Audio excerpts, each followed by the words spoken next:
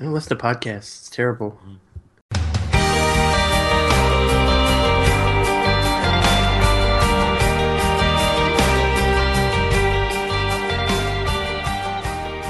Hello and welcome to episode 28 of the Erasable Podcast.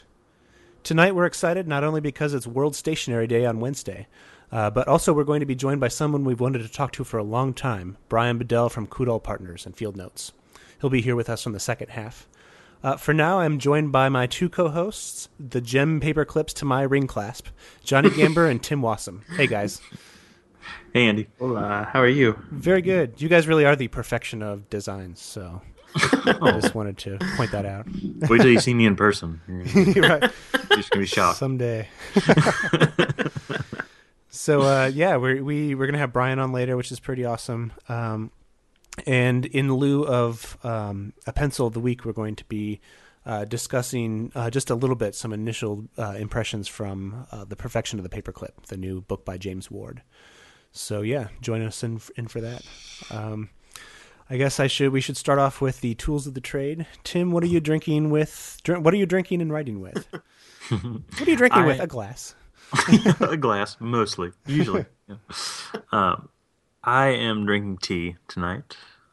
Just a little caffeine just to boost me just until I go to bed. So I'm drinking some Berries black tea. It's my favorite black tea. Ooh, with a good healthy dose of half and half, a nice beautiful orange color. And I am writing with my penmanship pencil, 4B penmanship pencil that I reviewed not too long ago. I'm finding that it's a nice podcasting pencil because it's really quiet, because it's so soft. Like butter. Yeah, that's me. Mm-hmm. Johnny, how about you? Well, I am drinking a nice old-fashioned, compared to the old-fashions I usually make, that is made with Bullet Rye. And I didn't realize how hipsterific Bullet whiskey is getting until it's like all over Instagram. But it's good stuff. You know the rye is made in Indiana. Yes. I knew that because my friend read the label and he's like, "Why is it made in Indiana?" I'm like, I have no idea. It's not. It's always confused me because Bullitt County in Kentucky is not spelled the same way as Bullet whiskey. Like none of them are spelled like a gun bullet or a bullet pencil. But I have no idea why. I think this is named after a guy who had a mysterious frontier whiskey recipe. Like frontier whiskey, really? Okay. Yeah. And I'm writing with a really cool pencil I picked up at CW Pencil Enterprise called the Musgrave Bugle. It's not unfinished. It's a clear lacquered round pencil that's untipped with white letters, and it's pretty inexpensive. It's like a quarter. And on Caroline's website it says, "Shiny and simple, the Bugle is a cute untipped number 2," which pretty much sums it up. It's a cool pencil. It's a cute. Definitely tag them onto an order. I should have bought more of these. I bought like 2. I went like 100. Because they're cool. Well, maybe we'll have the opportunity to change that. We will steal them all. Buy them all. Buy them all. I am. How about you, Mr. Andy? I've been kind of sick this weekend. I'm amazed that I have a voice right now to do this podcast, but I'm just drinking water for now. You guys are making me look like a lush. Well, normally I would be joining you in some kind of drink, but just today. Yeah. Been drinking water like it's going on the style, which in California it's kind of going out. That's true. I paid $8 for this water. And I know you're going to gasp when I say this, but I'm writing with a mechanical pencil. It was just sitting in the pencil cup when I was grabbing an index card to write on. It's actually I just muted myself because I was thrown up in the corner of the room. But, just threw up a little bit in your mouth. It's actually my favorite of the bullet pencils. It's a disposable. It's a Zebra, and I think Pentel makes the Zebra. It's the number 2 0.7 millimeters.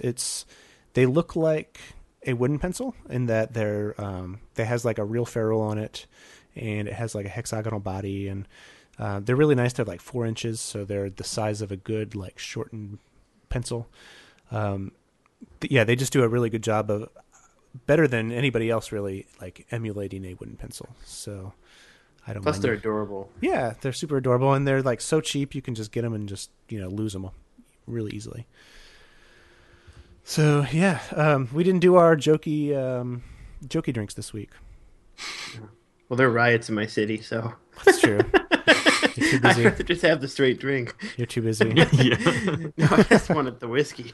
Yeah. The hell with this magic goblin drink. I want a nice Well, it's shot of funny. rye Well, it's here. not funny, but it's ironic you talk about riots happening in Baltimore right now, and we stopped for a second when the first time we tried recording because we heard the ice cream man. Yeah. So it sounds Well, real rough out there, Johnny. He's he leading the is. charge. Yeah. Yeah. He's gonna get himself in trouble. No, I was kidding. Oh yeah. No, the riots are like 2 miles from here, Yeah. which in Baltimore is pretty far. Yeah. There's a lot between here and there, including my Highways and favorite park. hills. How hilly Yeah. is Baltimore?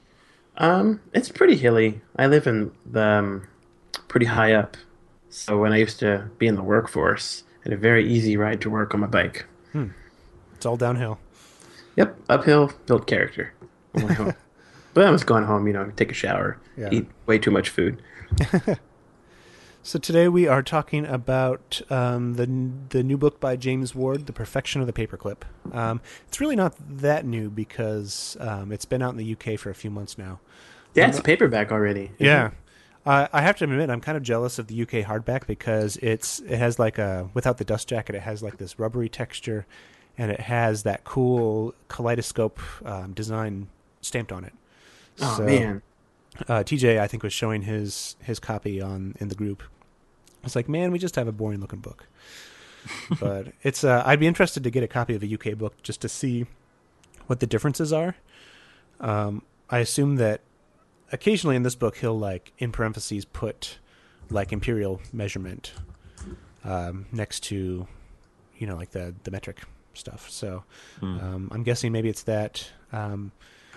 I don't know what else. His introduction is definitely different. He kind of explains why they're not using the UK version. In the US, people tend to say stationery to mean like fancy like paper and envelopes that you get from papyrus or something like that, rather than like office supplies. But I guess I usually say stationery, like a stationery store for office supplies. Yeah. Yeah, just I 'cause, sort of forgot that that's not what people mean by it around yeah, here. exactly. I think most people. I think in our world, we think that way, but I do think most people here, when they hear stationery store, they think of wedding invitations or Yeah, something. yeah. A lot of gold foil or gold leaf. Which I'll admit, it Yeah. makes it hard when I'm in a city with like some time to do some shopping, and I look on Yelp or something for some cool like office supply shops. Yeah. I'll put in stationery, and usually it'll show me like the paper source or papyrus or like things remembered even or something like that. So it's it definitely makes it hard because when I just search for office supplies, usually it just shows me like Office Max or Staples or something. Oh, words.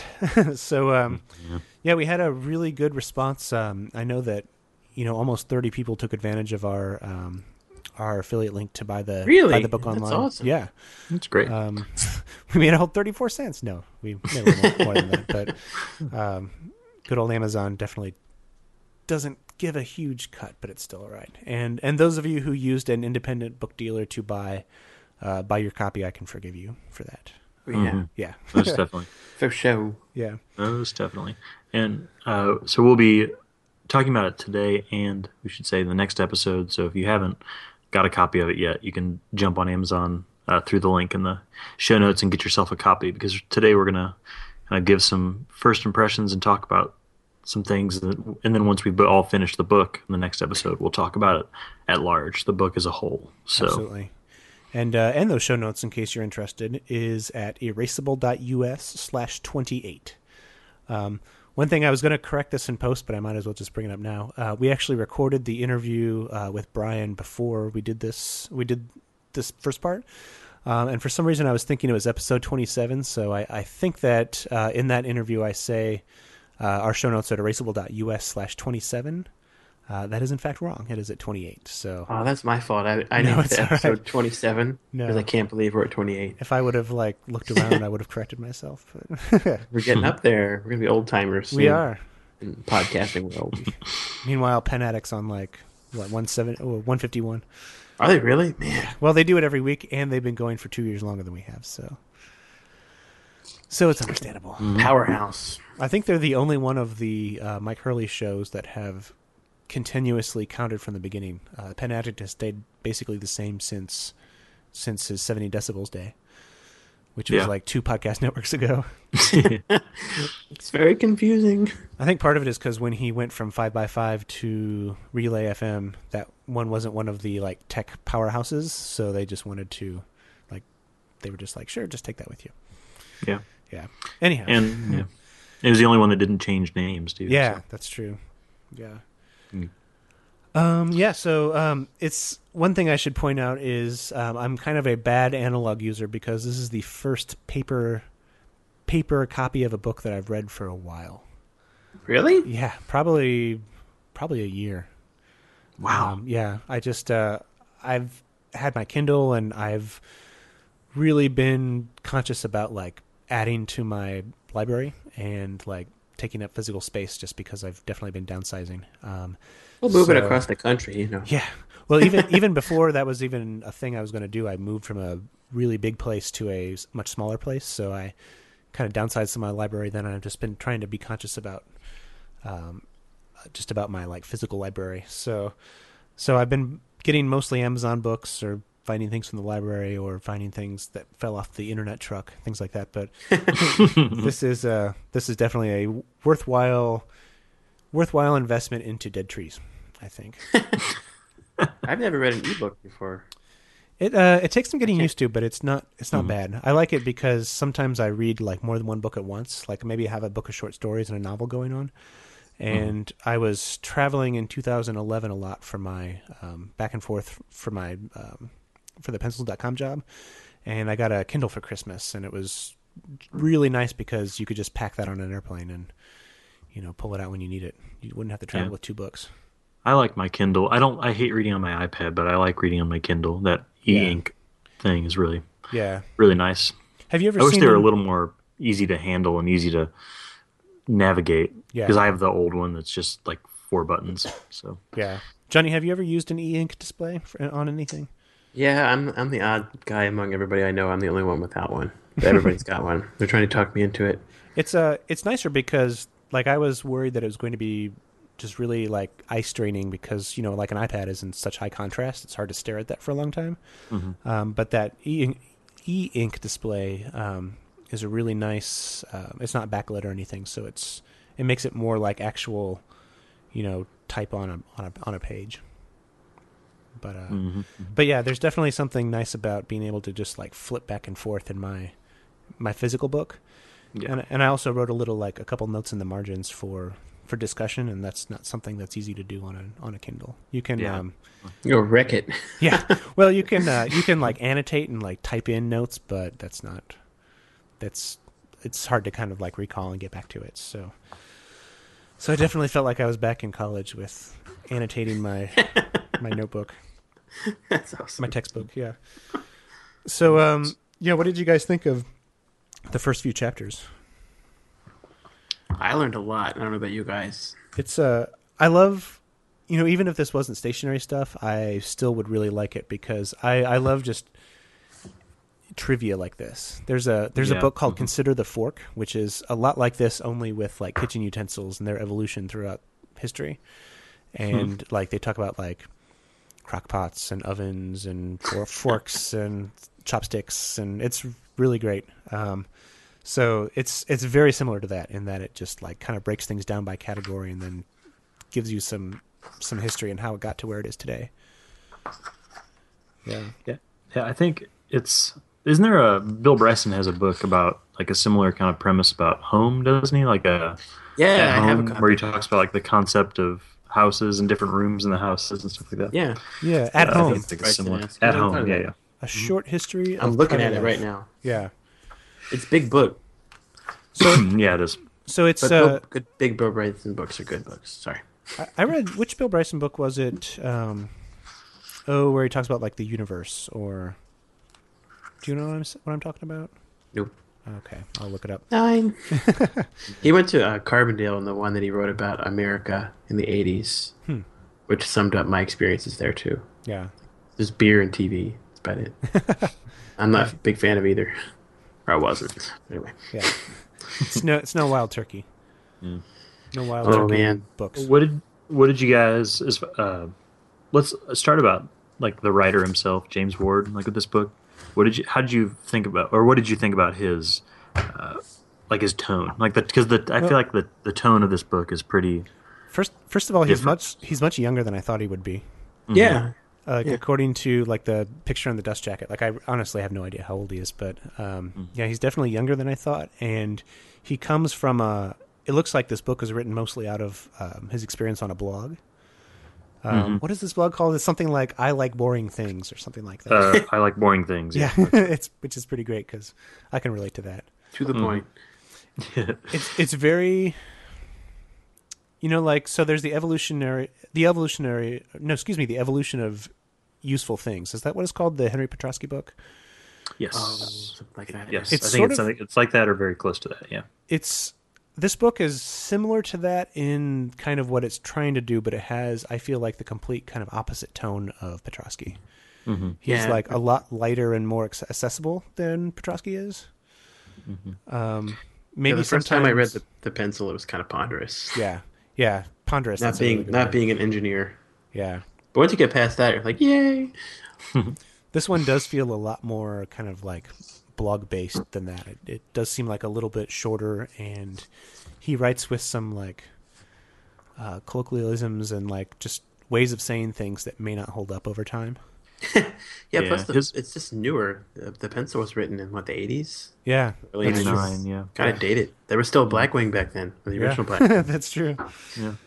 Yeah, he definitely lets his voice out, like which you like aren't don't really expect in a book that's very a lot of the times like several pages will go by and it'll just kind of feel like history, Yeah, of yeah, things. And then all of a sudden his voice comes out. I have a underlined thing here in the section where he's talking about paper clips and or he's actually talking about pins and clips and like binder clips, and he says 54 uses for binder clips that will change your life. Promises one BuzzFeed article. Although, having read all 54 uses, my life remains as resolutely disappointing as ever.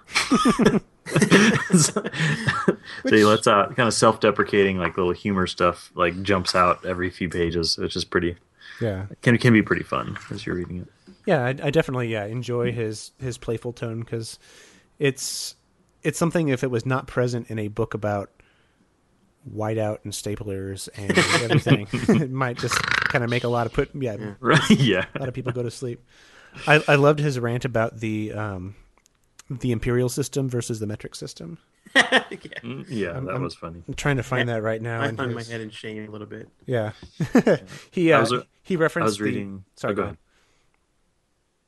Go on, Tim. I'm sorry. Oh, I read a Kurt Vonnegut short story today. It's kind of like off topic, but it was "Welcome to the Monkey House." And he's like the people like assisted suicide or like way into the future, and it's this very kind of futuristic story about this crazy situation. But Vonnegut makes a note to stop and say, "And we still weren't using the metric system, by the way."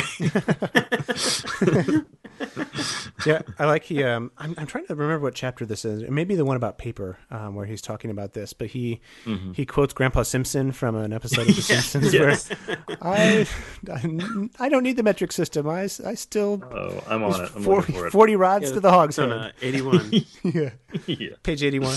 Yeah. Man, you guys are on top of Uh, this. the I metric just system is the happened to- tool of the devil. Yeah. Yeah. The metric system is the tool of the devil. My car gets 40 rods to the hog's head, and that's the way I likes it. Yeah. Truer words have never been spoken. It is really interesting. Because I guess I never before, maybe like a year ago, when I was really paying attention to like A5, A6, the paper sizes like that. I guess I never realized that they were, they were like one was half of another one. I guess I never Yeah, realized that how was really actually eye logical. opening when he talked about that. Yeah, how logical that was. So it makes perfect sense.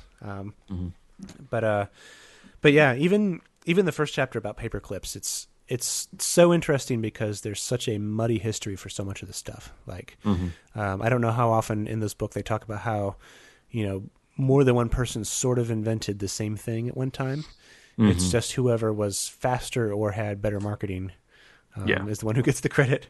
And Paperclips was interesting because it seemed like maybe that wasn't the case. Like it, so many people kind of came up with this, and so many people had really rapid iterations and improvement that it's kind of lost to history who invented the paperclip. Mm-hmm. Yeah. But Yeah, all just sort the of discussion of the different paper developed. clips was like a stroll down memory lane. Yeah. I'm old enough to remember all those. Like the one with the lip that makes it easier to Yeah. mount your pages. Oh, perfect. Yeah. Can't find those. I I really like I can't remember what they're called. They're those paper clips that sort of looks like it's an angel with wings, kind of. I call them a butterfly clip. I think Yeah, I know what you're butterfly talking about. clip. Yeah. I mean, that's just what I call them. But yeah, I like those Yeah, ones that that was kind of like slide down on the top of the page and Yeah. they're flat on the top. Yeah, that was one of the I first like those things that too. Red and Hungry came out with.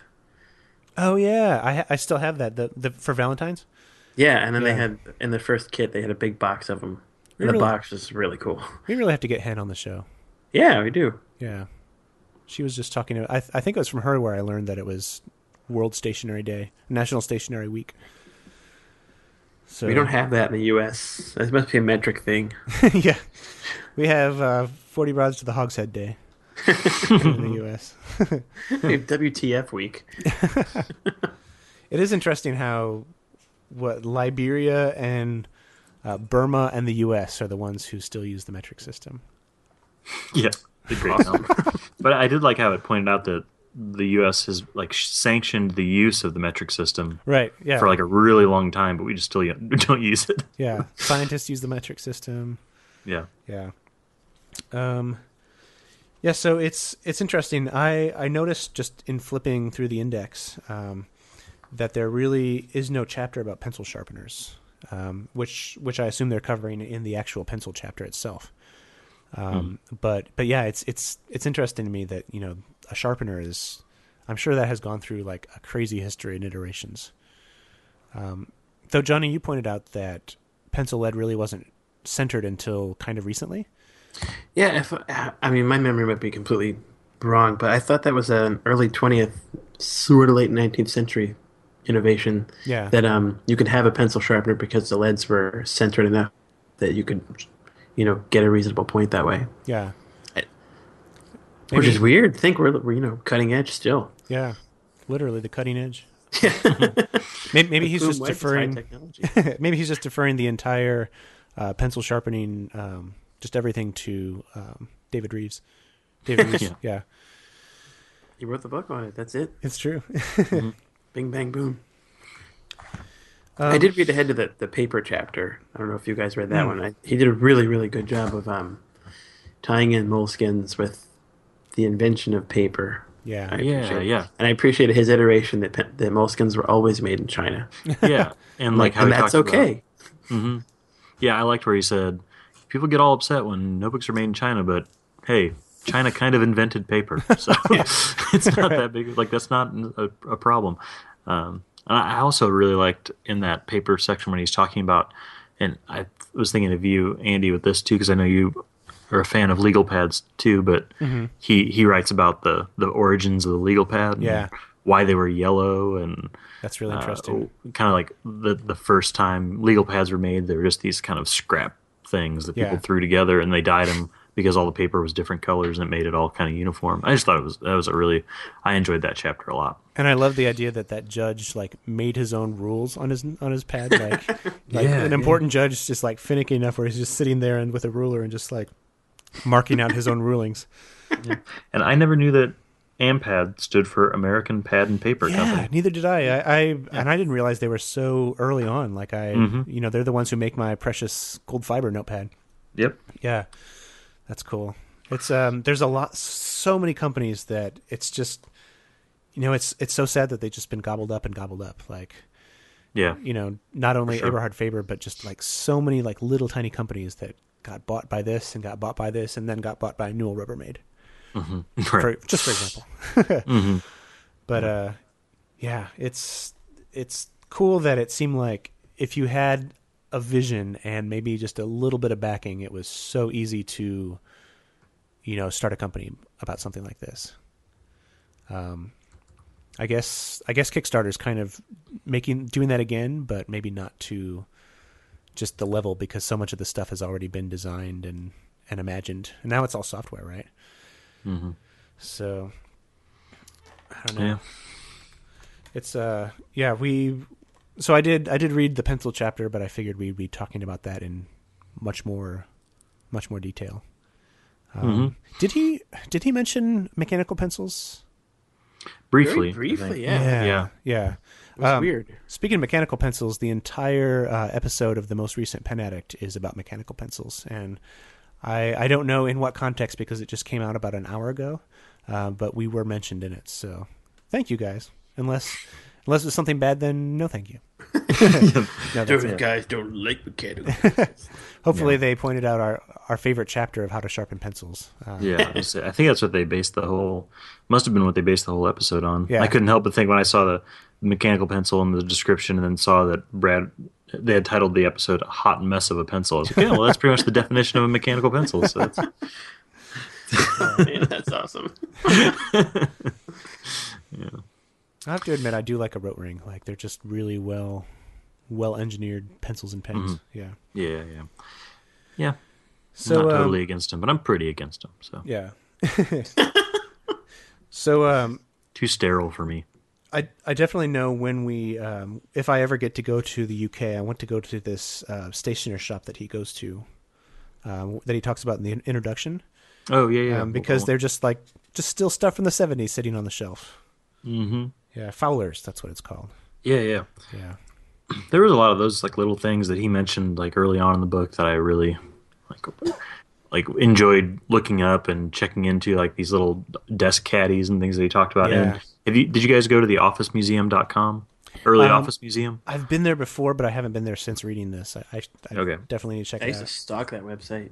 Yeah, Look at it late pretty- at night. it's pretty awesome.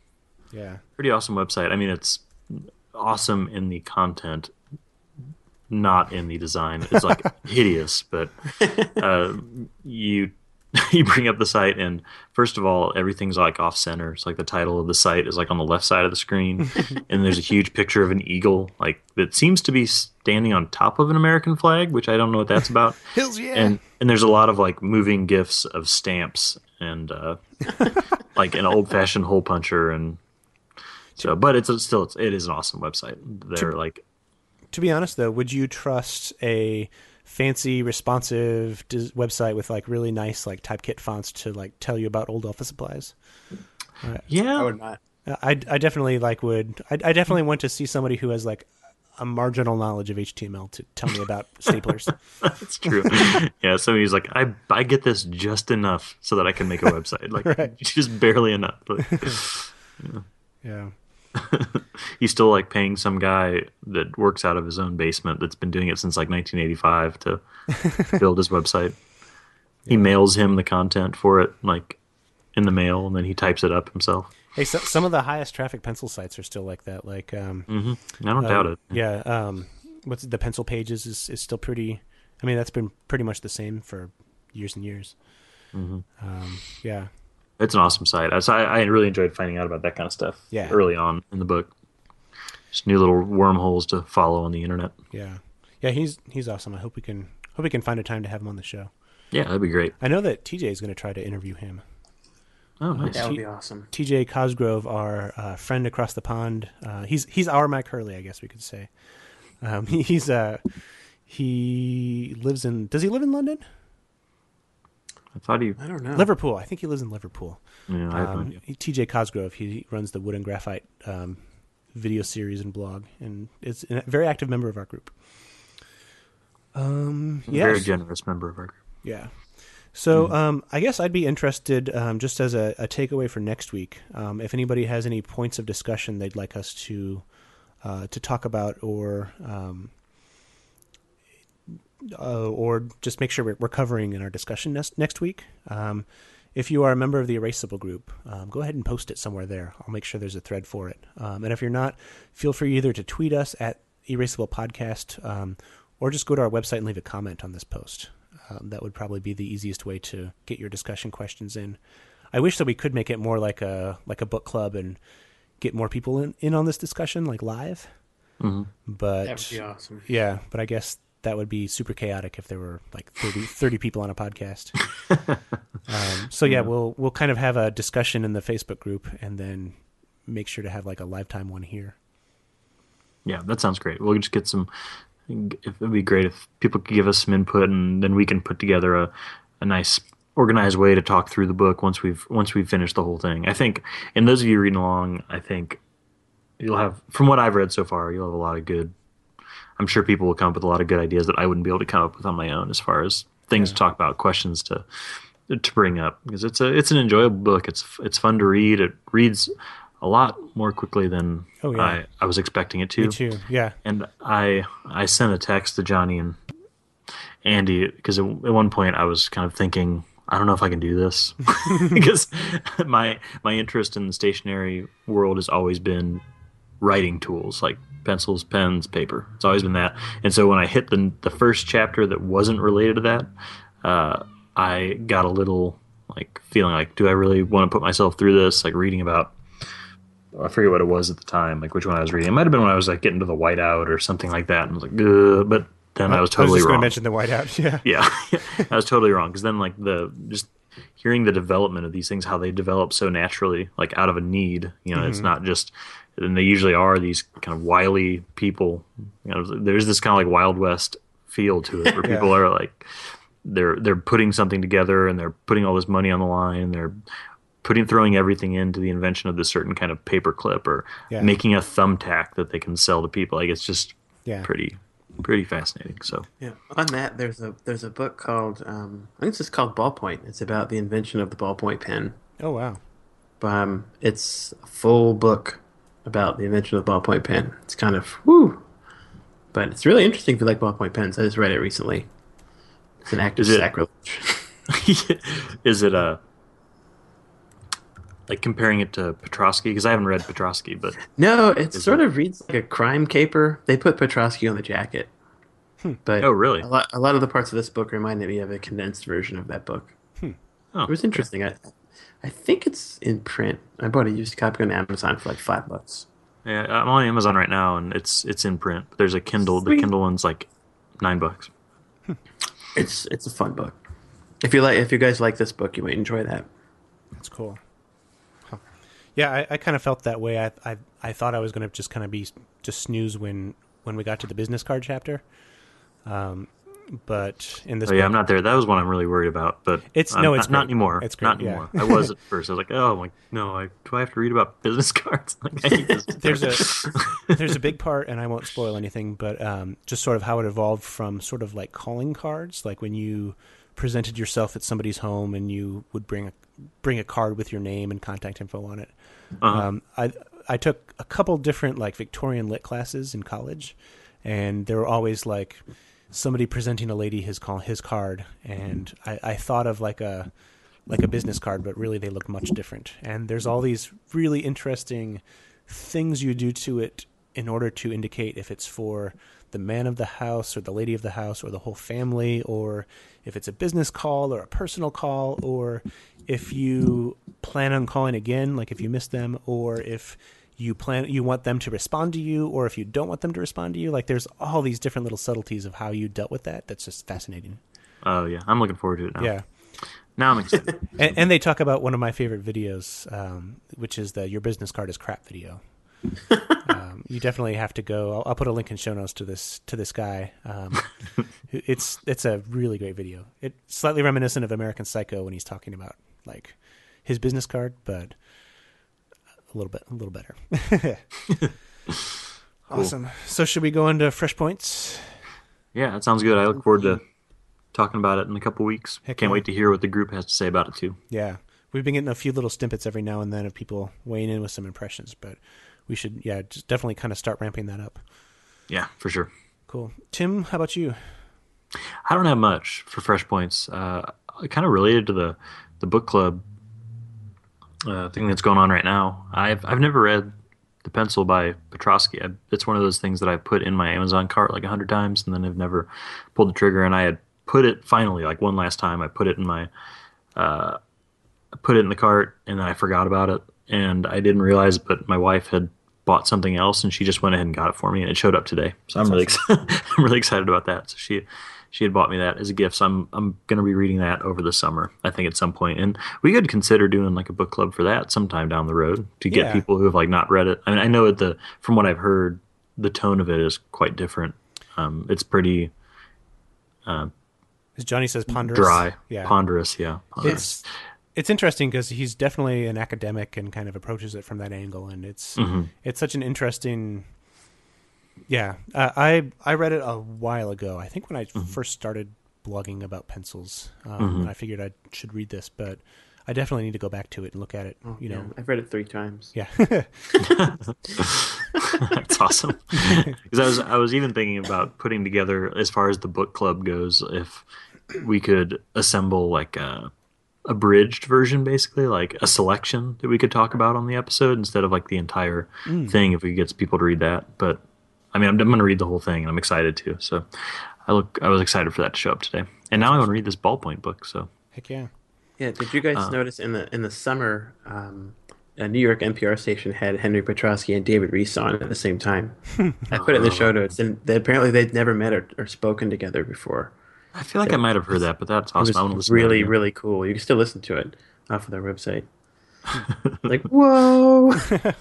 That's really funny. I sort of forgot Henry Petrosky's still alive. Yeah, I think he's retired Yeah, recently. I he's think. he's not that old. Yeah. I did, and Two minor celebrities in a minor niche of the world Yeah. of the internet. Like, that's awesome. Yeah. he's super nice. We did Or I an should have said interview with- major celebrities in a minor niche of the world. That's what I meant to say. when we did an interview, like, oh my God, 2006. He referred to me as Professor Gambert, which I really appreciate it. Even though I was not a Dr. Gambert yet at that point. I'm like, no, I'm just a grad student. But thank you so much. You made my night. You interviewed Henry Petrosky? Yeah, we just did like an email thing on That's awesome. Pencil Revolution. That's super cool. He's super Cool. nice. Post a link to that. I would like to Oh, okay. see that again. Yeah, so that was one point. But the only other point I have that I was going to mention is that last week I was talking about my collection of the Steinbeck pencils that I had gotten my triumvirate of Steinbeck pencils together. And there were a couple things I had to mention about that. One is that in looking on the internet, I think that somewhere over the last 3 years, in my head, when I thought about the Steinbeck trio, the IBM Electrographic replaced the actual pencil that is part of those 3, which is the Blaisdell Calculator 600. I can see how you can make that. Yeah, because I think, I think it was related to finding out about the Blaisdell and then finding out. I think it was actually through Blackwing pages, and then through the Blackwing pages, the Blaisdell 600 was listed similar to the Blackwing, and then also listed there was the IBM. I think that's how I did it, or something like that. But so I'm still just saying I have all three for now because I cannot find the Blaisdell 600 anywhere. I've looked everywhere online. I asked Caroline; she's never seen one. They're pretty old. I think they haven't been around since like the 30s. So if anybody knows where I could find one, I would really appreciate that to make my triumvirate actually complete. I'm going to pretend like it's complete until then. Wait, because what did it look like? I'll post a link from Brandy and Pencils. Okay, I don't have a lot of old pencils, but the ones I have, I'm unaware of. They're just kind of in a box. Yeah, You never know. Here's I'll post a link There's- in the show notes. Sean had something on contrapuntalism about it too, back in 2012, and I don't think it helps in that it looks like the Electrographic too a little bit. It looks like it's black and it has the same kind of lettering on it. Yeah. But yeah, he mentions, Sean has only ever seen one of them. Oh wow, then my chances are slim. Yeah. that dude digs and digs and finds these things. But yeah, if anybody has the scoop on it. Oh yeah, and I'll buy it. I mean, I'll pay for it, and I'll pay whatever it takes. Oh, you'll That's not pay. true. You'll pay, Wasson. Yeah, I will pay a fair price for Old it. pencils. Yeah.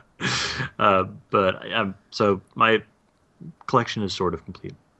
So, but the other thing I was going to say is that on the episode I mentioned the making of a shrine, and I mentioned Mike Dudek, when I was saying that, and the next day I got a text message from him, and he says, "We need to work on this shrine." That's awesome. And so I got him. I've worked with him, and we've designed, and he is building me a shrine for my Steinbeck pencils that I drew up just like on a sheet, like in my field notes, and it's basically. He used to have a stand. It was like an iPhone stand. Do you remember that? Mm-hmm. It was basically like his block or whatever, and it had holes for pens, pencils on the top, and then there's a little ramp on the front of it for your iPhone to like lean against, Yeah. like so you could set it on your desk.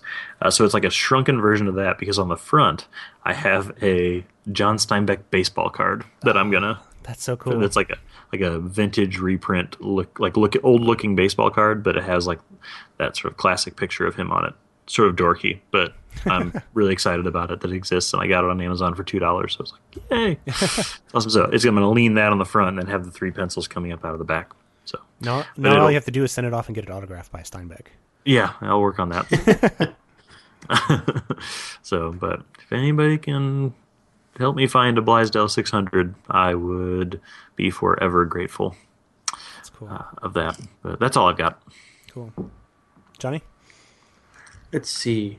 I have only a few things. One is a sticker update. I've got them all, except maybe one or two new orders packed. So as soon as I can get to the post office and get some of the heavier ones weighed, they'll be on the way. So sorry they're so late. Baltimore's crumbling right now. So I don't know if I can get to the post office. No, I'm just kidding. Also, sorry, I have a piece of ice in my mouth. Don't worry, we're not recording or anything. Yeah, it's been a month, so I haven't been posting a lot on Pencil Revolution, but Caroline Weaver of the pencil store you guys might have heard of, she and I did an interview on paper, and it just came today. So I'll be typing that up and getting that up on the website soon. What do you mean by on paper? Like you did the interview on paper, or it's about paper? I wrote down the questions and mailed them to her, and then she wrote down the responses and mailed them back. That's awesome. Yeah, Are you just there were going some pencils exchanged too. Are you going to just scan them in and do them like that? I thought of that. Maybe I'll do both, and then I want it to be searchable. Yeah. I don't know why I want it to be searchable, but that would be cool. Well, you can if you wanted to take the extra time, which you probably wouldn't. If you edit the metadata, like the you double click in WordPress and you can edit like the description of an image, you can transcribe it into there and thereby make it searchable. What? Or you awesome. could just put it like beneath it. Somebody like your idea. Cheryl Lowry from Strike Through, who is actually now one of my coworkers. She's super awesome. She used to do that with She used to make blog posts that were like that, typecasts. Oh man, that's awesome. Yeah, That's a really good idea. yeah. I didn't know you could do that at all.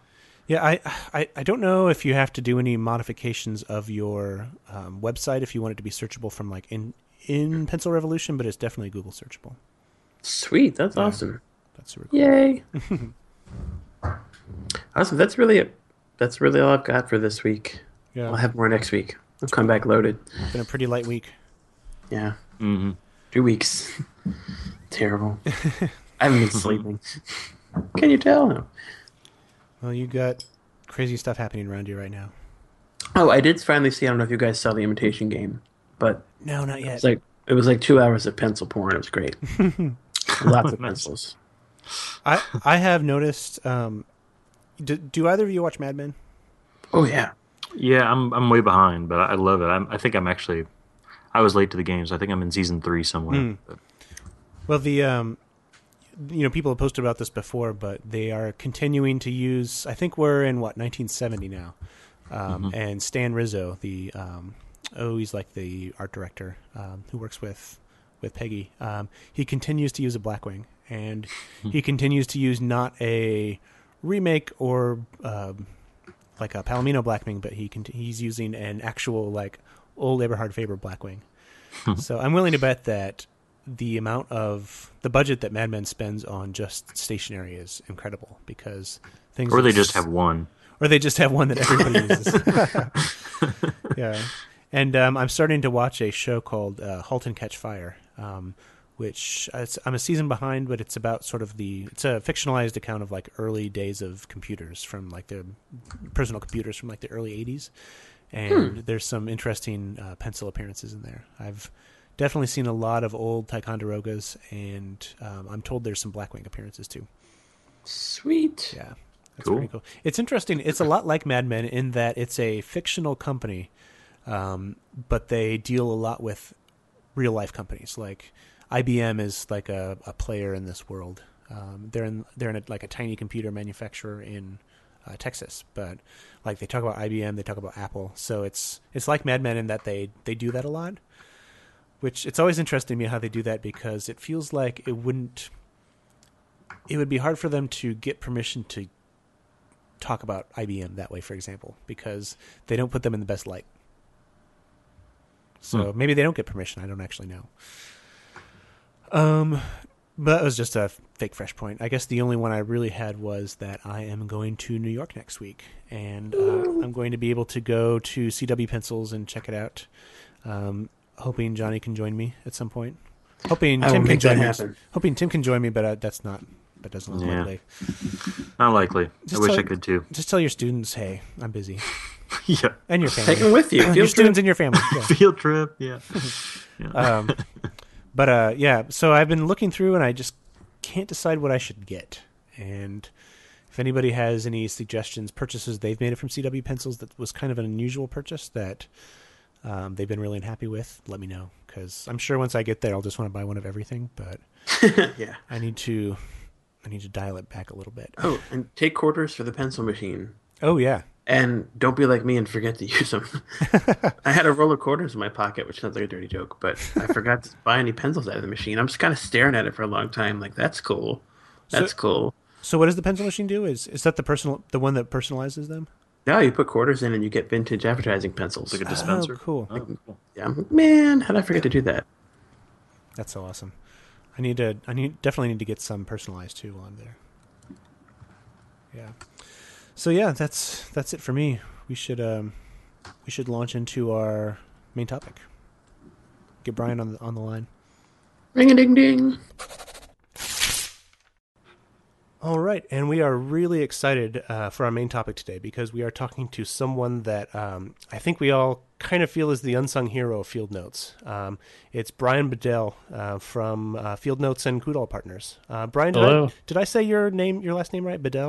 Yep, that's right. Awesome. Bryan is it's a small place, so everybody kind of does a little bit of everything. But Bryan's a designer at Coudal, and he's part of the operations and production process of Field Notes. Is that probably accurate to say, Bryan? Yeah, that's right on. Yeah. We love hearing Aaron Draplin talk, and we love hearing Jim Coudal talk. And when this opportunity presented itself, we were like, I don't think I've ever, Johnny pointed this out. We don't think we've ever really heard, Bryan kind of, talk outside of a Field Notes video. So, well, I've got ideas. I've got plans. Yeah, I'm going to take over the world. We wanted to get him raw and uncensored here. So, where else can you go to get someone to talk smack about Jim and Aaron? Heck yeah. You know what I've heard about those guys. Oh, don't get me started. I heard that's a fake beard. No. Yeah. I just talked on my other podcast, .grid, with Aaron not too long ago, right before the Two Rivers edition came out, and he's such an amazing guy. I love listening to him talk. He's so charismatic too, which is pretty great. Yeah. But yeah, it's funny. I don't. I see him, a few times a year and email with him, but it's, it's like I really don't even see him as much as I'd like to. But yeah, he's great to work with. It's he's a real good guy, and yeah, it's funny. He's kind of always on. First, I kind of felt like it was a shtick, but I think that's actually him. He's always in character as himself, I guess. That's amazing. Yeah, he's great to work with. Always good ideas, really energetic and. Gung ho on everything. He's working all day, every day. Yeah, that's awesome.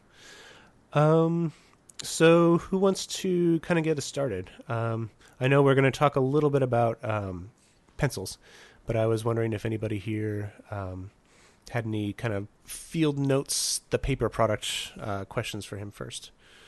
I guess I'd be interested to know, Bryan, what your favorite edition of Field Notes is. It's hard to say. They're like your kids, Yeah. Who's your favorite child? Yeah, well, I know that's easier.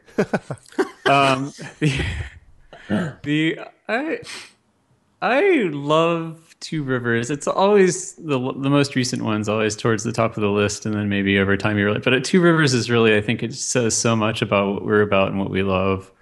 And just working with Hamilton, getting to go up there a few times over the last several months and actually get hands-on with those a little bit.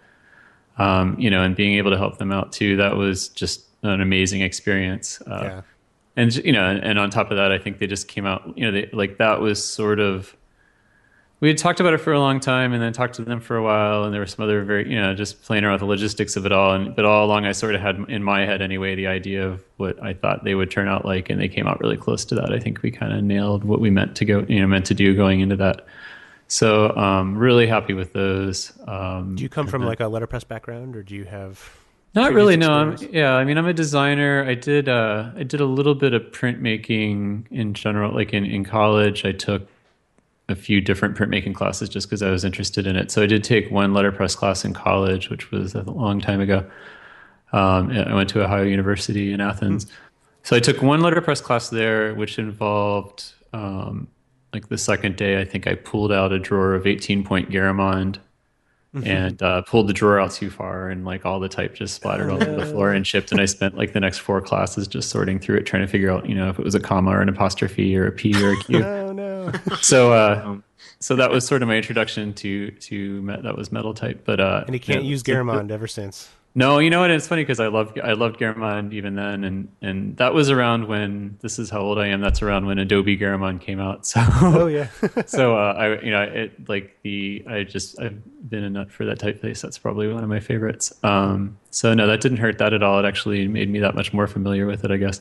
Yeah. So I did that, and I did a little bit of like stone lithography and some screen printing and probably a couple other things. But so I was interested in that printing, and I think what we've talked about a lot here lately, like Matt here and I have been talking about sort of what makes field notes or just design in general sort of more authentic. And I think I kind of got I got into design sort of when design history was really kind of a big education point for it. I think a lot of programs were getting into it. And I think that helped a lot because I really studied a lot about print, the processes of how things were made, not just, I think a lot of designers now get into things and just sort of, everything's on the computer from beginning to end, and they never really understand how things used to be made. So if they're looking for an older look, they're not really understanding that, like this combination of things just couldn't be done back then. So I think having that sort of, I kind of got into my first few jobs, I was seeing actual, paste up and pre-press and, FPO and,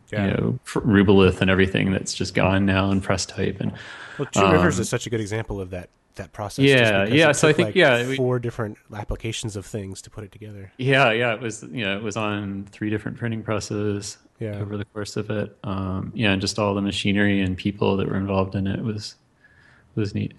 So that's one of my favorites. And then I think Pitch Black was another one I really like. I'm sorry, Night Sky. Nice guy. Yeah. That was one of my favorite films to work on because we just got to go out and sit in the desert all night for 2 nights in a row, and that was just an amazing experience. That was great. We put that But film just on the way that down. came out and it looked, and the way the books came out, I think that was one of my favorites. National Crop was pretty great. I like the box set. The wood ones were just just all of them. It's just each one has its kind of its own thing. Yeah. But it's just neat to work on it because it's when you're a designer. I think most people.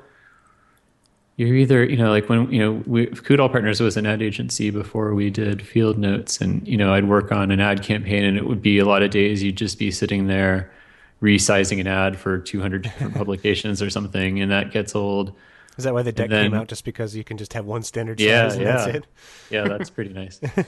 And then the other end of that is you're sort of, if you're doing freelance or doing sort of just agency work, you're working on different projects that don't really necessarily connect, and you're kind of going in different directions every time. So I think field notes is nice because we have that Aaron's sort of general template for what they are, and what they're used for. It kind of locks us down into a lot of the decisions being made ahead of time. And then, when we get into the design of each edition, or specific changes and things, we can focus more on those processes and materials rather than, the actual design and layout, which I think is kind of what, gives us the luxury of looking, investigating those directions more than maybe other people would ever think to do because they're worried more about other details. Yeah. Mm-hmm. That's cool. Cool. This is a super big question, but can you walk us through sort of, I don't know if this is the right use of the word, workflow from a field note seasonal edition from when you brainstorm it until we're all waiting by the mailbox sweating. I mean, not that I do that. Sure. Yeah. No, that's I would say, I mean, they're all a little different as far as how early how long before we get going on it between the original idea and when it actually happens. There's a few, where like actually, I mean, Two Rivers is a good example of one. We'd been talking about it for probably a couple of years before we got around to actually doing it, and that one was months of, we really had to plan ahead on that one. And then there's other ones like Traveling Salesman was one where Expedition was supposed to be, that was fall, 2 years ago. Yeah. And Expedition was supposed to come out, and we just ran into some problems with that, both with the sort of concept and the printing and everything, and we had to delay that one. So Traveling Salesman kind of was like, we have an hour to come up with a new idea. And You came up with that in an hour? Traveling Salesman is a lot of people's favorite too. That's a really cool one. Yeah, so they really do vary a lot as far as conception and how much back sort of research and brainstorming we put into it, as opposed to just sometimes it's like we like this color paper and let's try that with this ink, and and just looking at them, you'd never know. Some of the really complicated looking ones came together really quickly, and some of the simpler ones took a long time to come to. But I'd say generally, there's some sort of just come together in a weird way where we all sort of just talk about it and it happens. Other ones, are maybe Jim's idea or Aaron's idea. Some of them come out of, we have a material like the shelter wood was just a matter of, we saw that material and had to do something with it. So, it's funny. Right after that came out, I was in Louisville and at a bar, and the menu had that same sort of like shaved wood on the cover, and it was so cool to see. Just like, I mean, it was cool to see in the context of the field notes, but it was neat to see it, in a different context. And it's just so lovely. I love that look a lot. Yeah, there had been, there was wood, substance similar to that. People were using it for things like loyalty cards or gift cards or, greeting cards and things like that. But it just wasn't, we had tried messing around with that a few times, and it was just nothing that was going to be solid enough, So when we saw it with, like laminated to the backing like that, we knew that would probably work better. So that was when, we had to kind of plan ahead and test it. I carried one around in my pocket for a few months before we actually got around to doing it, just to make sure it would hold together. Oh man, it's like when Steve Jobs was carrying an iPhone for so long. Yeah, there's been a few times where I've had some kind of pretty top secret stuff in my pockets, but if you just leave it, anytime I see a material I think might be good or a new paper or something, I'll cut a rectangle of it and put it in my pocket and carry it around. So how do you guys pick when you do a different print? Not necessarily the different paper, but when sometimes you do the reticle or the dot. Is that like, we want to do a reticle and we're on the fall edition, or did you sort of match that up with the neon? Yeah, some of that like is that? just, it's a combination of what goes with the look of everything else, I think, and then just what, like sometimes it's just sort of a decision made on, we haven't done this for a while, will that work with this?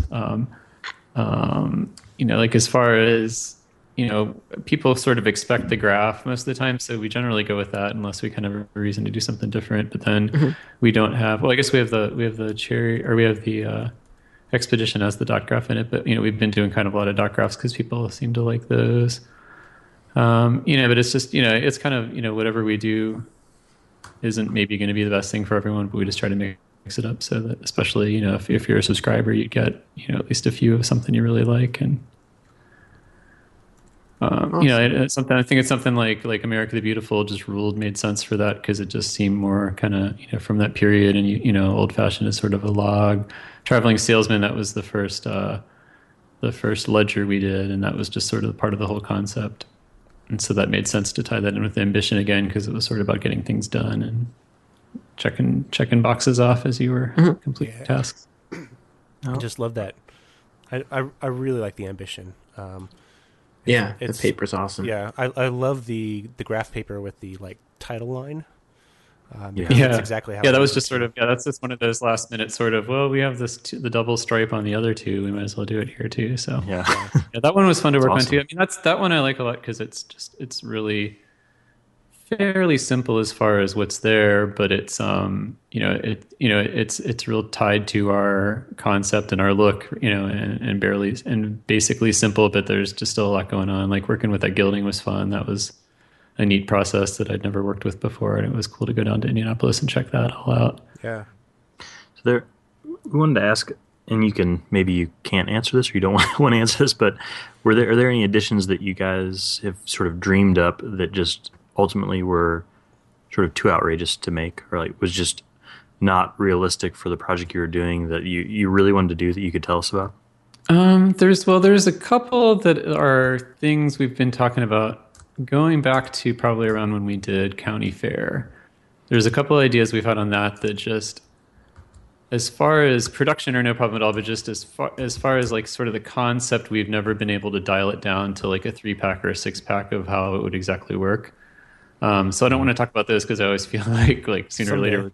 Yeah, it's still in the hopper kind of thing. And then aside from that, kind of, if there's something we thought of that we liked that we didn't do, it's probably just because it didn't feel right as far as sort of the aesthetic. It was either too modern or too, or just something that we thought, they've got to appeal to, now that we're doing pretty large runs of these, for the custom or for the colors editions, we got to sell them, and maybe not all right away. It's something we want to, the colors editions sort of fund, they're kind of working one to the next one on those where we're sort of like, we make the money to go bigger on the next one every time we do one of those a little bit. So, Gotcha. So those are sort of our research, that's sort of, each one of those is kind of like its own little Kickstarter, we sell that out and then we've got all that to invest into new projects.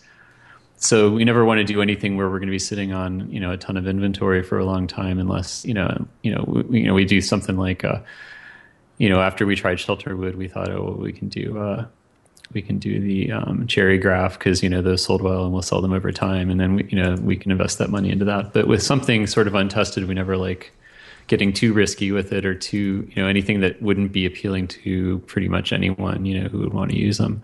Sure. So that, I'd say anything else that we thought of. I'm trying to think of an example, and I can't really. But anything else that we thought of, that was maybe just too specific to a certain market or a certain type of person that wouldn't have the general appeal. Mm-hmm. How long have you been on the team at Field Notes? Have you been there since the beginning, or when did you join on? Well, I started at Kudal Partners in 1998, because it was right after I got married. So, so I've been here 16 and a half, almost 17 years, I guess. Wow. And company's a little older than that. They probably are 20, 22 years old, and they, Jim started that sort of as a spinoff. He was working for a bigger ad agency and took away a few like radio and sports clients and started Kudal Partners. So we were the Chicago Blackhawks agency for a really long time. Oh, cool. And that's mostly what I worked on, from 98 until 2006 or 7 or whatever. Mm-hmm. And that was around this. And then, we had some other clients too. We had some, local cable and radio stations. We did some work for the Houston Astros. We redesigned their uniforms several years ago. Awesome. And did a lot of stuff with their new stadium when they built. It was Enron Field back then, but now it's Minute Maid Park. Yeah, they switched away from that for that happened real fast. Yeah. And so I worked on a lot of that different kind of stuff and a lot of restaurant stuff too. There's a local chain of restaurants here we did a lot of work for, and then that spun into Corner Bakery, which went national, and we did a lot of stuff for them for a while. We were doing mostly restaurants and radio, TV, sports kind of stuff. And around there was sort of that internet boom and then bust, like in 90. What was that? Probably 99, 2000. .com bust. Yeah, the .com bust, and we lost a few clients then, and we sort of said, let's figure out web a little better because we're not really on top of that. And so we sort of started our blog then and kind of made a lot of friends that way and realized we were spending a lot more time on that than we were doing a lot of our client work. And we kind of had a blog going before, even like Movable Type was out. Yeah. We were going into HTML every day and just adding a few new things. So we just kind of made a lot of connections that way. And then after 9/11, we kind of lost a few more clients just because people were, being careful with their money and doing a lot more stuff in-house. And we kind of started focusing on trying to start these other businesses. And I remember jewel boxing. Jewel boxing. Yeah, Jim's kind of talked about that a lot, so I won't go into too much detail. But as far as like all these other kind of things we tried, but but one of those was the swap meet, which was sort of a weird thing where people would just send us things because, you know, they'd hope we'd post about them, and we started sending them back to other people when we got something from another person. And we sort of codified that. And I think Aaron had probably played Lair Tennis, which was Photoshop tennis back then, a couple of times or once, and sent us some field notes just kind of as a gift, you know. And we said, you know, he was just kind of printing himself in his studio on a Gakko printer then. Wow. And we liked those. And it's funny, like I've kind of been looking lately at the sort of official history, and I think some of the times and dates that Jim and Aaron have, you know, we've sort of accepted these sort of facts as the timeline for the company. But I think it goes back, like Aaron started earlier than we were thinking, and we got them from him earlier than we were thinking. But I think it was probably spring of 2007 was when we sort of officially got things agreed. I think we were selling them as part of the swap meet, and then and that was probably the end of one of Aaron's first print runs that he actually did at a printer in Portland. And then after that, we started printing them in Chicago and got the site set up and everything. So I think it was by the end of 2007, we were going pretty strong in Chicago. That's awesome. I remember how just really responsive, and I mean, not saying he isn't now, but I had a whole conversation, I think on Twitter, with Jim about field notes back when they kind of first came out. Mm-hmm. I accidentally ran one of my notebooks through the washer. Oh yeah. And it fell apart, like as it would, but the ink was still, like, you could still read it and you could still see things from it. And I posted about that on my blog, and Jim came across it and sent me a new pack, which is amazing. Yeah, we try to do that. I mean, it's sort of, you know, that's obviously sort of important to us, just to keep, you know, I think, you know, just the goodwill, like, you know, something like that's so cheap to do for, you know, for a company. It's just, it always boggles my mind when anyone wouldn't do that, you know, like, you know, just to make things right or just do someone a favor here and there, you know, it doesn't really cost you anything. So we try to do stuff like that. Watching social media and staying on top of just people talking smack about us behind our backs. Well, we wanted to ask you about the standard editions. You know, you started with the Kraft, and then it's kind of moved into some other really cool standards. My favorite of which, as I always talk about, is the County Fair. I'm so happy that's a standard because that's my favorite edition by far. And we were wondering if you could talk. It's kind of a two-part question, but if you could talk about other standard editions that you might hope to do someday, and also, is it a possibility? So all three of us are huge fans of the heavier paper that was in America the Beautiful and Shelterwood, of that being a standard edition, or is the standard edition always going to be probably the standard paper besides Expedition? Right. I would say County Fair came out of just the kind of necessity of printing lots and lots of them, because that was basically 150 different books. You know? So it was, you know, just to do it practically, you know, it was 3 colors of each of 50 states. To do it practically, we just had to do a very large run. And then we had to kind of guess which states would sell better. And we kind of always, you know, all along the way knew that would have to turn into a regular thing, because once we'd run out of some states, we'd have to print more. And so, you know, keeping that going just made sense. And it was super popular. And I think I'm pretty sure those have ended up, if you count Graph, ruled, plain, and mixed as separate editions, and count County Fair as one edition, I think that's been our top seller of all time. You know, we've sold more of the County Fairs than even the Graph Kraft books. You know, that cover wears in so nicely. I love it. Yeah, I like that. That's the only one I think we've done with that. What do you call it, linen paper? And I like that paper a lot. It's really durable too. Yeah, so those, you know, and it's just sort of as far as the infrastructure here of how we have things set up to have, you know, we have to have, like, you know, a box of those open, you know, just the way we have to sort through everything. Like, that's kind of our big, you know, like, it's easy with the new edition. You just have, you know, in our packing station where we have the one box of that and one tray of each book, and then those throw a wrench and everything, because you have to have like 50 editions on hand. So I don't know if we do something else like that. But as far as, I mean, we don't, you know, some of those were planned like that. Like with Expedition, that was, again, you know, sort of just a big commitment print-wise. And, you know, we were working with Yupo to get those together. So it just made sense to do a very large run of them with the intention of reprinting them when they were gone, because it was so different and something that, you know, we knew would be useful to certain people. You know, it's got a definite market for the adventurers and outdoors kind of people. So not us. Yeah. Well, you're still welcome to use them. We'll still sell them Paper is to you. nice for pencils. Yeah. No, Yeah. I definitely like the Expedition. Yeah, I actually like that paper for pencils a lot. Yeah. And then, Shelterwood was just sort of, that turned into Cherry Graph, which was again, we knew Shelterwood was going to sell well, and it was just, a matter of making sort of a more general edition of that everyone would like. So I mean, that kind of answers that question as far as like why do we do certain special edition, I guess we always say they're permanent, but then we ditched Red Blooded after a while, which was more because our vendor closed up shop, the printer that printed those. Oh no. Oh. That was Dan Barron, who was a real small print shop, and it was getting to be too much for him anyway, and he actually got out of printing. But he just did such a good job with those, and I guess we could have found someone else to do them, but didn't, because that kind of always felt like his edition. But the ones that at least we keep in stock for a longer time, that we'll keep adding those. I would guess that if we did something else, maybe go into the bigger size, like the arts and sciences size, would maybe be something. We've talked about that. Or there's no concrete plans right now because we've still got a few of those left, but. Gotcha. Once that sells out, I imagine we'll probably, or gets really close to selling out, we'll probably start talking about doing a Kraft edition of the bigger size. Oh, that would be awesome. I do love the, I love everything about the Starbucks Roastery edition, but I especially like the dot grid with that big size. I think it is really good for just like big. Yeah, that's been kind of one of the big questions with that is if we did do that bigger size, what paper would be inside of it? Because to do all four, to do a mix, there are 2-packs, so you couldn't really do a mixed pack. You could do one graph and one rule. It's just that's always sort of the argument we get into when we start talking about that. Yeah.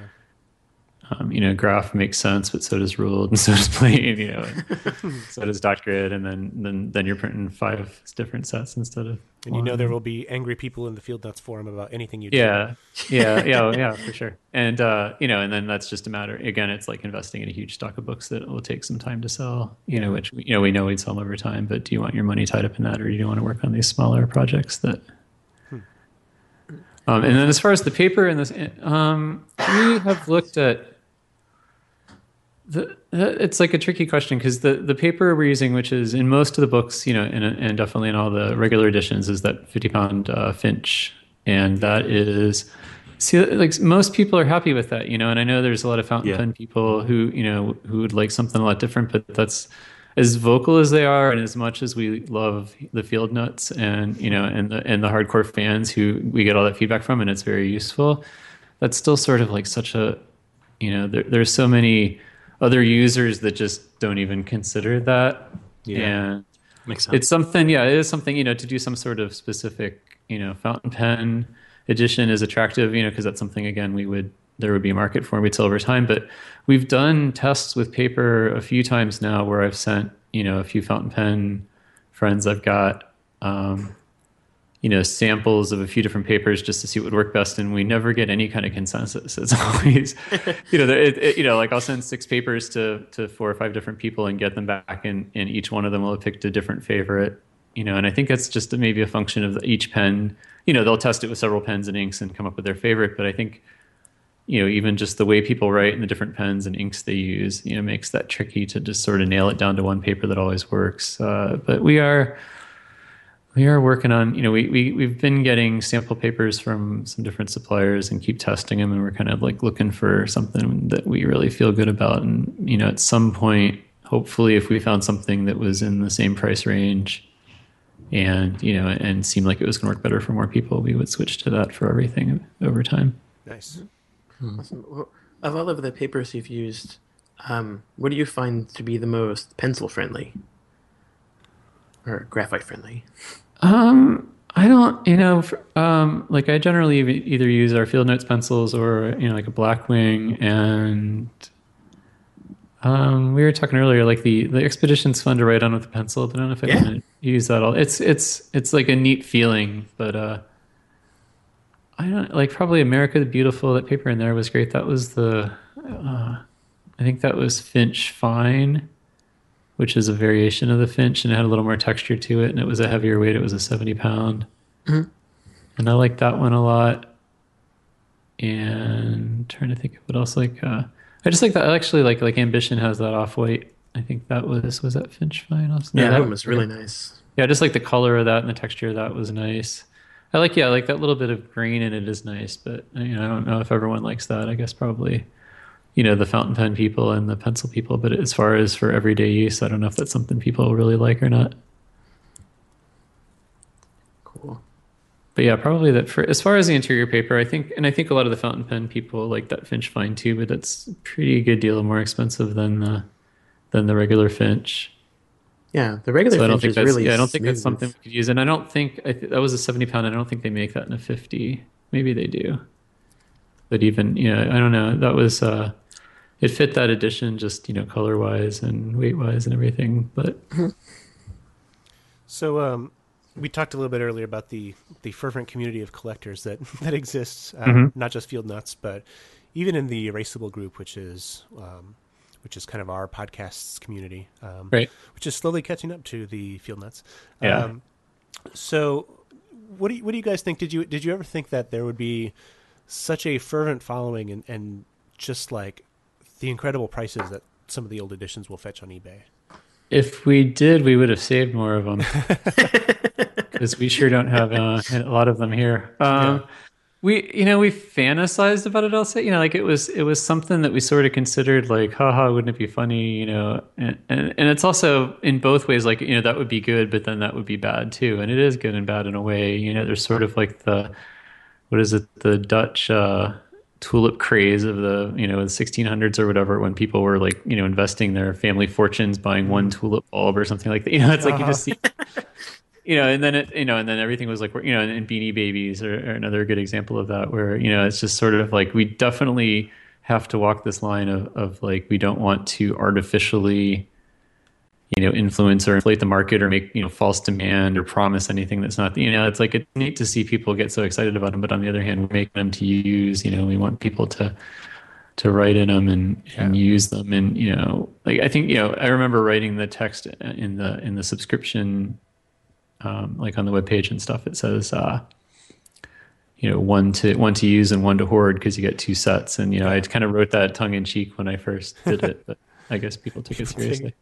Well, one to use and five to hoard.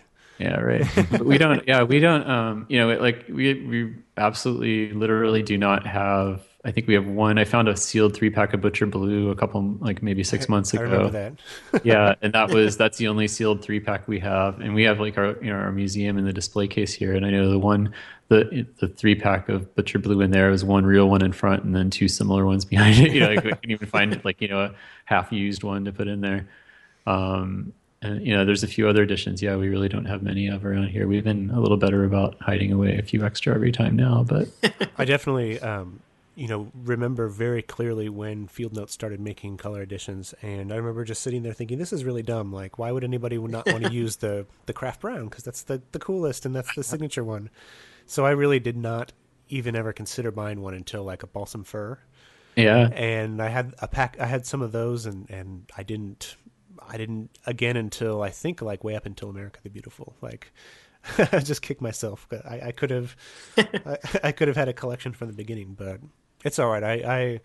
I do have hoarding tendencies, but I try mostly to use them. I try not to buy any that I know I wouldn't use. Yeah, well, that's what they're for, man. Yeah. I'm always happier to see one all torn up and written in and stained up than one in the shrink wrap. Oh yeah, definitely. So, So should we realign some of our talk to pencils? Yeah. Or were you going to say something? Me, no, I'm good. Anybody? Okay, cool. So I've always sort of wondered, among other things, how you guys came up with a green eraser, because I really like it aesthetically, but it seems like, I don't know, it clashes with the Field Notes in some way. So I was wondering if you could talk about your Field Notes pencil, not necessarily like who makes it or where it's made, but how you came up with the design. It's I'm trying to remember. It was a long time ago. I'm pretty sure that was sort of a choice from, we get them kind of from a promotions company, and we actually don't know the provenance of them all as well as we should, and we're kind of working on that.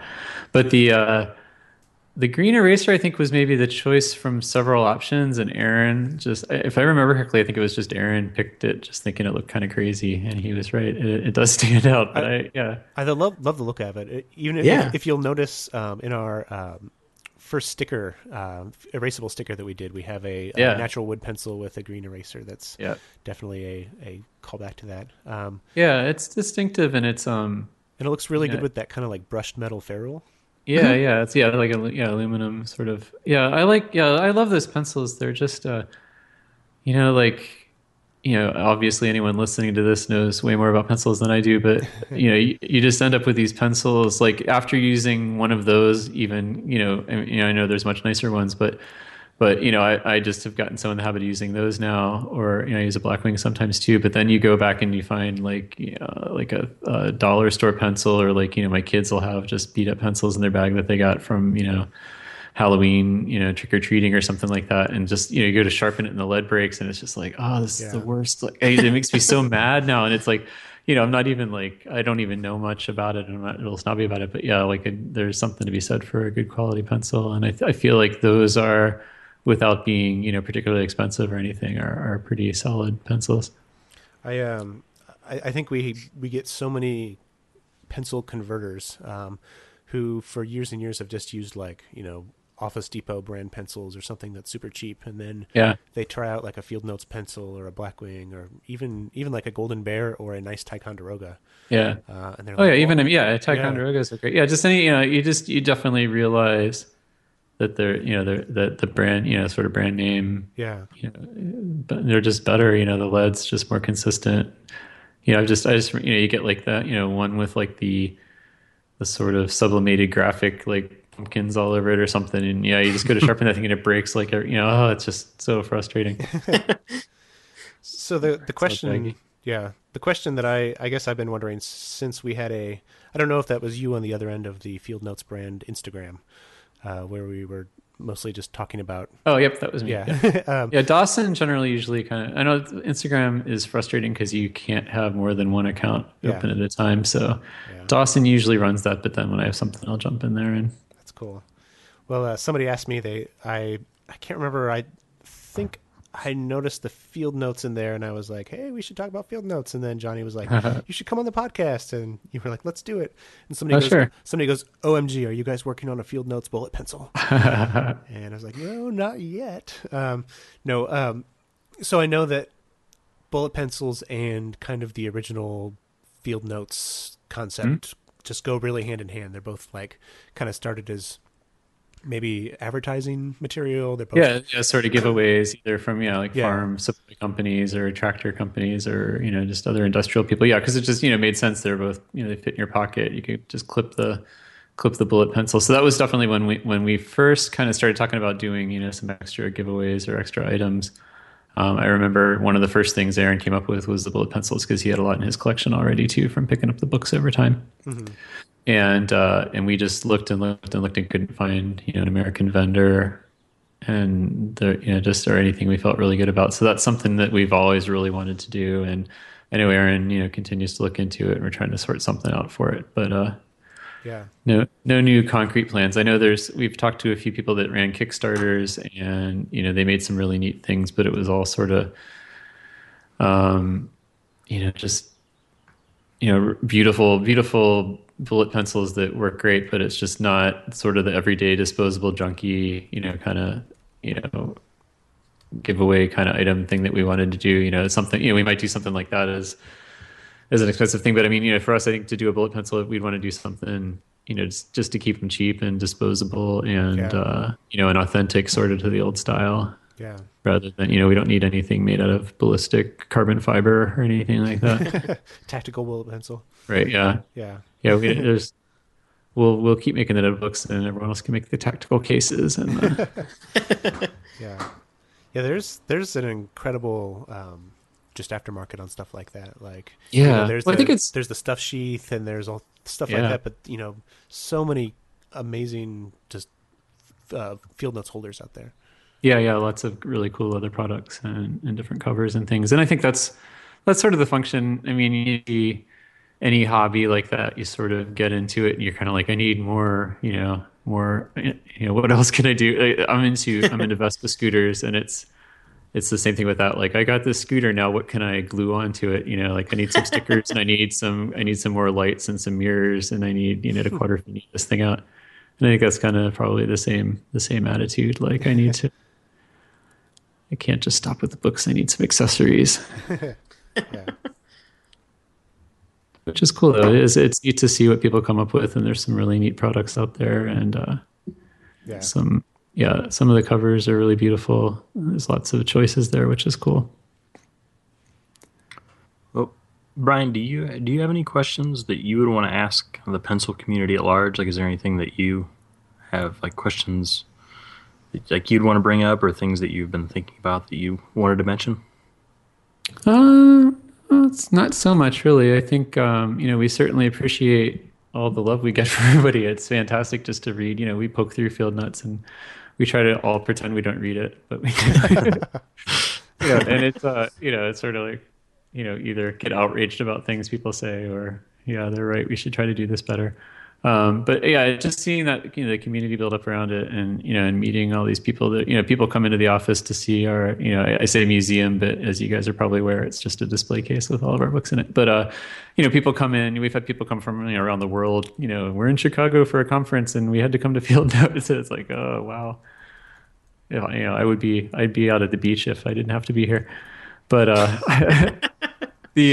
it's super rewarding just to know people get so excited about them, and and we're not able to always keep in touch with everyone, or always make it clear that we appreciate the feedback, but we certainly do. It's all we do see it all and read it and take it into account. So just keep the kind words coming, and keep using the notebooks, and if you have suggestions, we're happy to hear them. Awesome. So, what is your favorite pencil and sharpener, and maybe even your favorite non-Field Notes notebook? Is it a secret? You know what? It's kind of funny how little. I think probably some people here maybe follow a little more closely than I do. I sort of make a point of not looking at other notebooks too much, because I don't want to have an idea and then find out someone else already did it. Which is actually plausible deniability. Yeah, I'm not even, without getting into too much detail, it's sort of happened a couple of times where we thought we sort of, not, obviously we didn't invent anything, but, we sort of thought we had an original idea, and then later found out someone else, either before or after we printed it, found out that there was already something like that on the market. But, so I don't follow too closely. I mean, obviously we're aware of Moleskine and what they're doing, and, lots of, I'm trying to think. I mean, I think Rhodia I like a lot just because they keep it simple, and they just have a real sort of distinctive look to them and feel. You'll love Rhodia. I like that, like the top flip, the way they open up. I think that's a nice way to do it. Have you seen the Nocco top flips? Yeah. I just saw those in the last few days. Those look pretty cool. And that's that's Brad Dowdy, right? Yep, that's Brad Dowdy. Yep. Yeah. Our ink friend. Yep. Yeah, I did their podcast too. They're the only other ones that realized that I'm actually the genius behind everything. we're the ones with the vision. We got. Yeah. Yeah. Well, Brian, I'm interested to know where can people find you on the internet? As far as Field Notes is, well, I guess you specifically? Yeah, you specifically, if you care to give out that information, and if not, no, sure, yeah. All you have to do is just say something mean about me, and I'll show up. No, I am. Well, you know what? Like I said, I'm really into scooters, and for a long time I did a website called Two Stroke Buzz, which is really defunct right now. But that's always what comes to mind when people ask where to find me. But I have updated to that twice in the last 2 years, so that's probably not a good place. And then I'm one of the last holdouts on Flickr, but I'm starting to give up on that too. I'm on Instagram as Brian. What am I on there? Brian Noise, BryanNoise, and I'm on. You on the Twitter? Flickr, yeah. I'm on Flickr is Two Stroke Buzz. I'm on Twitter, but I really don't use it much, so it's probably not worth it. You could follow me on there. I mean, it's what am I on there? Geez, you'd think I'd know this stuff. If you just search Bryan Bryan Bedell Bedell on Twitter, I'm on there. But I don't post. I really don't post on there. I'd say probably Instagram. If you're looking for follow Field Notes brand on Instagram, and then I'm Brian Noyes on Instagram, and I post a little once in a while. I'll post a little behind the scenes at the printer or something like that on there if you're into that sort of thing. Those are great. People just eat that up too. Yeah, and then trying to think what else. Yeah, I'm People on contact you on through Facebook, but I don't. Yeah, I kind of just try to keep Facebook to people I know in person. Yeah. Although I had a funny story. I went to see a local production of Spam-A-Lot a few weeks ago, a couple weeks ago, and the director came up to me afterwards and was like, "Are you Bryan Bedell?" And that was certainly the first time that ever happened. So. He pulled his stuff sheath out of his pocket. So he's my friend on Facebook. But That's awesome. No, it's great when that happens. It was Somebody recognized me from my Erasable T-shirt. I was standing in line for coffee in San Francisco, and somebody was like, "My husband listens to your podcast," and I was like, "Oh my god, I can't believe it." Damn you. Cool. And people can get a hold of you if they need to through the Field Notes website too, even probably. Yeah, or just Brian with the YBRYAN at fieldnotesbrand.com. Cool. Yeah, and I'm always happy to talk about Field Notes. All day. Yeah. And Tim, where can people find you on social media? You can find me at thewritingarsenal.com, at Writing Arsenal on Twitter, and then on Instagram at The Writing Arsenal. Johnny, how about you? I am at pencilrevolution.com, and things are going to pick up this month, so stay tuned. Yeah. I'm on Instagram and Twitter. Both are at Pensolution. Cool. I'm Andy Welfley. I am at woodclinched.com, also another site that hasn't been updated, but there's something deep inside me brewing that I'm trying to get out there. There's plenty of lovely Field Notes unboxings on there. So yeah. No problem. I finally figured out I have this lamp that if I lay it a certain way, I can lay my phone down on top of it and basically make something that points down to my hands. So I love watching like the like Apple product unboxing videos. Yeah. So this is a really good natural evolution of that. Woodclinch.com, you can find me on Twitter and Instagram as awelfley. And this website, this podcast at large, we are the Erasable Podcast. We're online at erasable.us. You can join our Facebook group at facebook.com/groups/erasable. It's great. There's people posting things every day, multiple times every day. It's just an amazing community. Or you can just visit our page, which is facebook.com/erasable podcast. Or find us on Twitter at Erasable Podcast. Find us on, you can find this episode and show notes for it at erasable.us/27. We'll have links to everything we've been talking about. You can find Perfection of the Paperclip, the book that we are talking about this month. You can find that there, as well as all sorts of fun other stuff. So thank you all very much for listening, and we'll catch you in 2 weeks.